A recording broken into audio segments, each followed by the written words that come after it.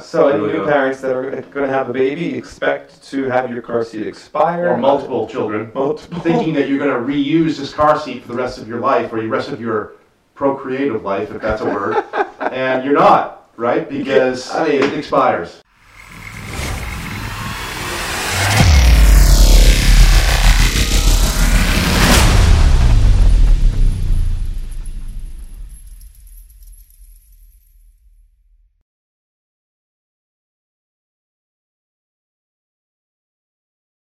Welcome back to the Beck Bodie No Bonds podcast. My name is Ben Beck. I'm here with Matt Maurizio. Well done. Maurizio. Exactly. No long eye. Before we begin, I'd like to remind everybody to check us out at beckbodie.com, Instagram at beckbodie, or also on our personal Instagram pages at Matt Maurizio. Nice. At bbeck3333 or Jim Bodie, who's not with us today, but we miss him. We miss you, Jim. jbodie71 on Instagram. I think he's up to 3 posts now since we started this. Guy's on fire. Which is great. But we want to welcome everybody to today's podcast where we're spending a lot of time helping folks make sense of some of the financial decisions that they have to make or will have to make in their lives. And it's our duty, we feel, to provide clarity and educate folks so that they can make the right decisions as they move forward in life. Today, Matt, tell us what we're going to talk about today. Well, what are we talking about today? We're talking about something near and dear to our hearts. So, collectively, between the two of us, there are a grand total of 9 children, 7 years and younger. And growing? And growing, at least on this end. All right. That's not a birth announcement. That's not what this That's not what this podcast is. But yes, so we're going to talk about the financial considerations when you're having a baby, what to think about, and it's no secret with this many kids between us. They cost more money. I mean, there's car seats, there's seats that they eat in, there's seats that they don't eat in or ride in, but they sit in. And then there's pillows and there's bibs and utensils and toys and, activities. So that we get it. That isn't actually what we want to talk about today because that's not a secret. Before we begin, though, can I just bring something up, which I always found hilarious since I started having kids? Yeah. Car seats have expiration dates. Thank you for bringing that up. We're going to go on a tangent here because I have an argument with my wife all the time. This is plastic. It's not expiring. She says, no, it's a safety thing. You left it out of the fridge too long. All right. And now you got to get a new car seat. Right. Sorry, I forgot to put it back in the fridge when I was done riding. Yeah. What a joke. Yeah, I don't understand that. So any new parents that are going to have a baby, expect to have your car seat expire. Or multiple children. Thinking that you're going to reuse this car seat for the rest of your life or the rest of your procreative life, if that's a word. And you're not. Right? Because it expires. Yeah, or you could be like me and just break the law and argue with your wife and say the car seat still works and then eventually lose the battle. Now, the goldfish or the yogurt raisins that are ground into the car seat, those definitely have an expiration date. Yeah. All right? So you might want to get rid of the car seat in general because it smells. Yeah. But, car seats actually have expiration dates. But I'm sorry to interrupt you. Carry on. I'm glad you brought that up. Yeah. So yes. Children cost a lot of money, but we wanted to address some of the stuff, I know personally that I did not think about before children or even in the early years of children. Granted, the oldest is only 7, so I guess I can technically still be in the early years. But my point was I just had a kid. I'm living in a fog. I have not left that fog, but that's a different story. What else do I need to be doing? I'm an adult. I'm responsible for these lives now.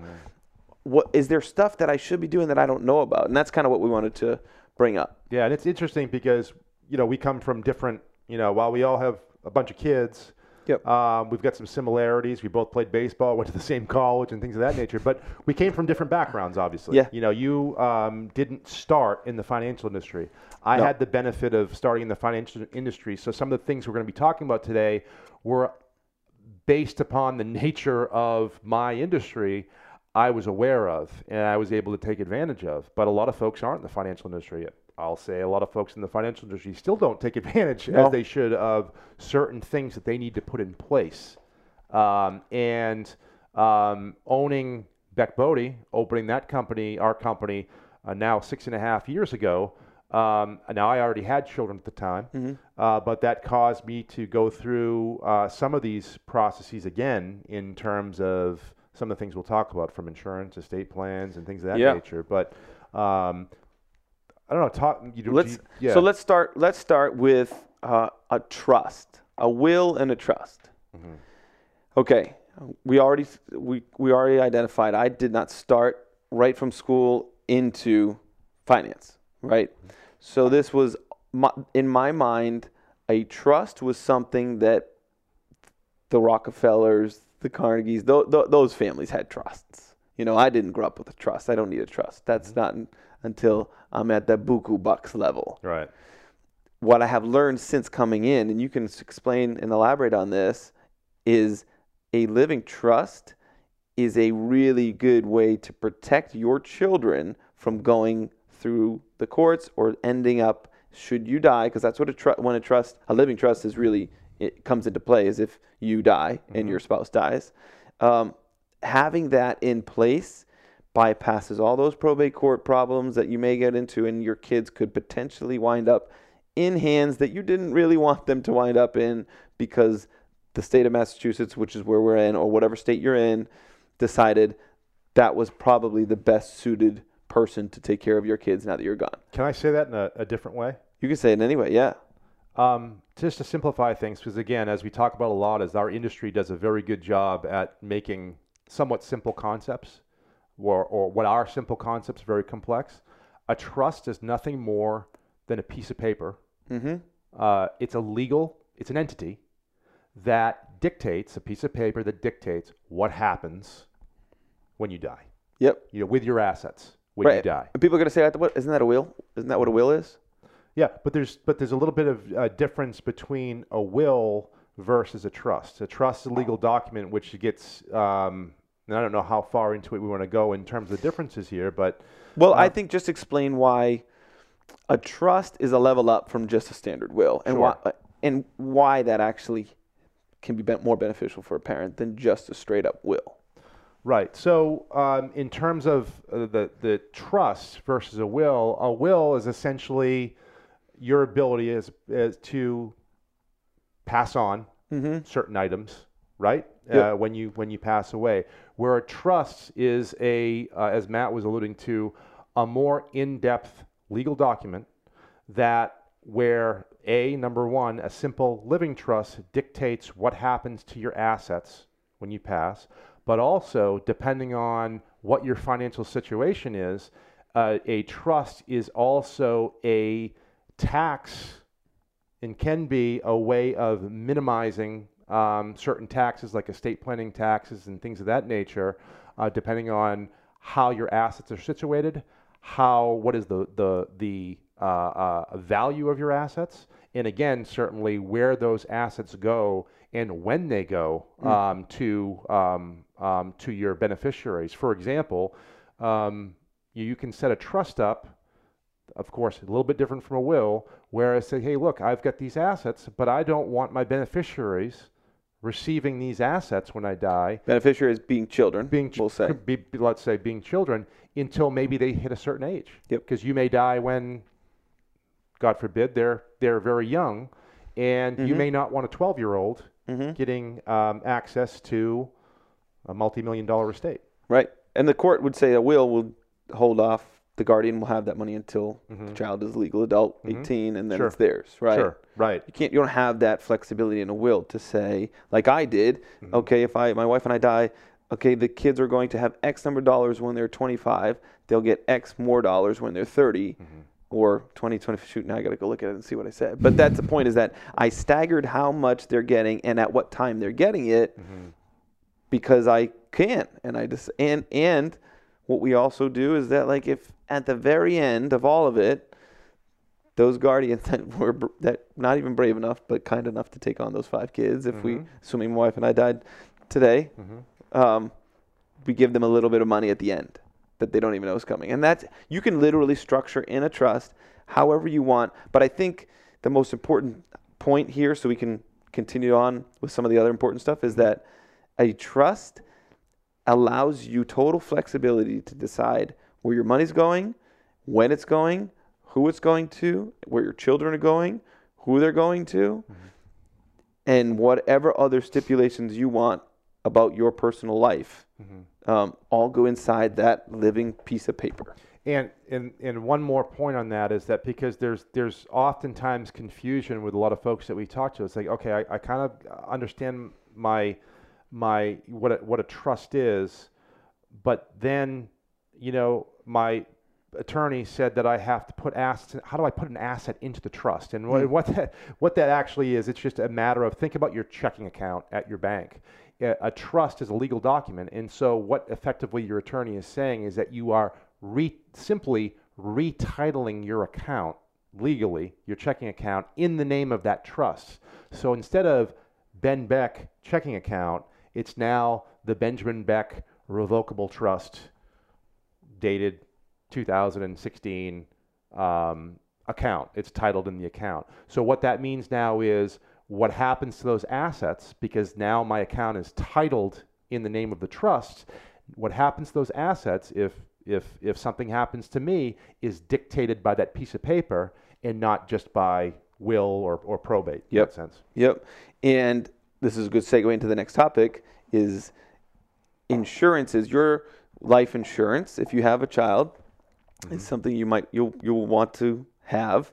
And that insurance, if you die, you can assign to go into that trust. And that can be where a lot of those assets you're talking about will be divvied up to per child over certain times. So insurances, I never considered life insurance really until I had children.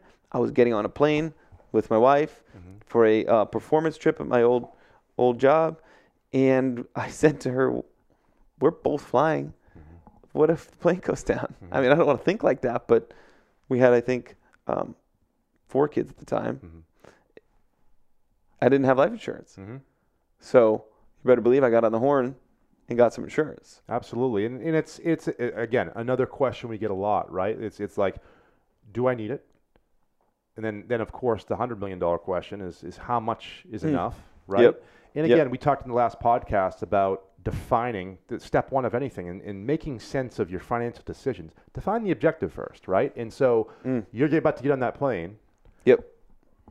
Come to the realization, I have 4 children. So what does that mean if something happens to me and my wife? Okay, well, it means, at the end of the day, it means what it means to you in particular, right? It doesn't necessarily mean, what it means to somebody else. But what does it mean to you? So what it means to you, I'm going to guess, is that, on that plane, something happens to me, my 4 children need to be taken care of, right?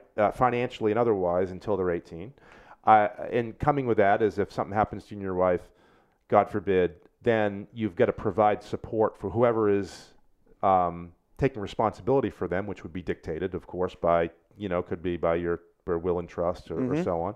Healthcare proxy, is something we'll talk about in a minute.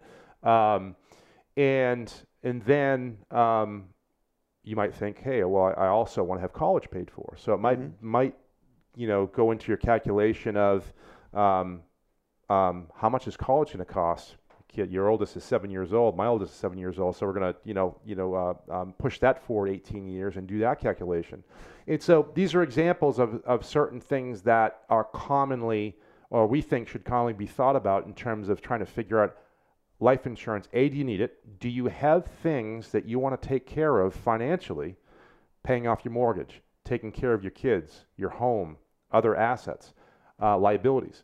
And then how much is based upon what you're comfortable saying, okay, well, I do want a certain standard of living for my wife, who's a survivor, or my children who survived me, and so on and so forth. So the main idea here is that first defining if there are things in your life, and for a 23-year-old that doesn't own any assets, doesn't have any children, or so on and so forth, life insurance might not be something that's reasonable or realistic to think about at that point.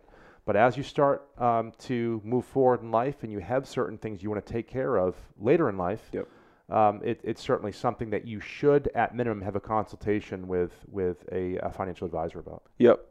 And I mean, on that, we typically will most of the time see that a term insurance makes a lot of sense, but we don't have to get into exactly because those are case by case. Future podcast. Yeah, future podcast. And one other insurance that I learned coming into this is that umbrella insurance, where you have a home insurance, homeowners insurance, an auto insurance, and then this umbrella insurance is a little bit more per month, not a lot, but what it does is it says, okay, if somebody trips and falls on your property and they break a leg and then they sue you, they no longer are going after you with that umbrella insurance. They are going after your insurance provider's lawyers and legal team. So you better believe there's a whole lot more firepower behind you with your entire insurance company's legal team coming to bat versus you trying to find a lawyer. Yeah, that umbrella insurance, also known as personal liability insurance, one thing that's overlooked with a lot of folks is, okay, well, I've got car insurance, right? And but of course, in any car insurance, there's a certain limit in terms of what is paid by that car insurance to cover. And for example, if you're at fault and it turns out to be something that is tremendously expensive, you may not have enough car insurance benefit to pay for that. And so that's where something like an umbrella insurance would kick in as a personal liability to cover those extra costs. So as Matt said, umbrella is something that you could talk to a financial advisor, an insurance agent about. It is, compared to anything else, relatively cheap in terms of it put into place. But certainly it's one of those things, as most insurance is, you pay for it with the hopes you never need to use it. But certainly if something does happen where it creates a loss, you definitely want to have some sort of coverage in place to make sure that money's not coming out of your pocket, but it's from something that you're paying into. Okay, so two more things that I can think of that joining this world opened my eyes to. You mentioned it earlier, healthcare proxy. Explain what that is and why that's important. Yeah, so just like a trust dictates what happens, in simplistic terms, it's it's an entity, that a piece of paper that dictates what happens, after death. A healthcare proxy should be thought about, okay, what if I am incapacitated from a health perspective? I'm in the hospital, I'm in a coma. What happens then, right? In terms of things like who do I appoint to take over the responsibilities? If there's a certain amount of time before, if I'm on life support and things of that nature, if there's a certain amount of time.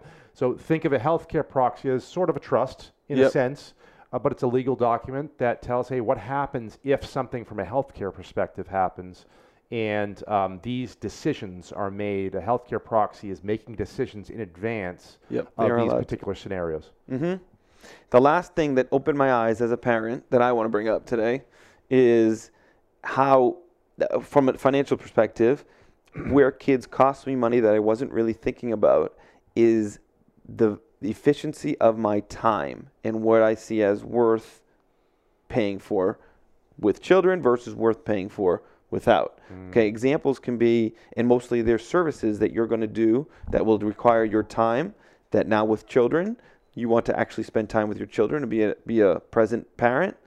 Maybe you are going to essentially outsource services that you were previously doing on your own.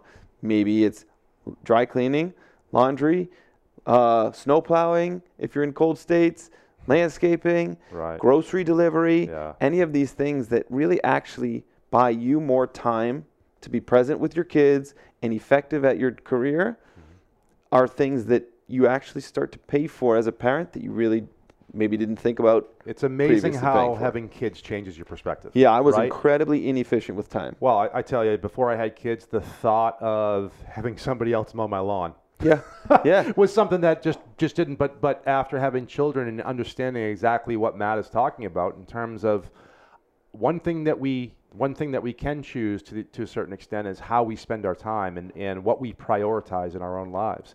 And the beauty of, in today's day and age, is technology makes that a hell of a lot easier. And that goes into, you mentioned one thing near and dear to my heart is grocery delivery.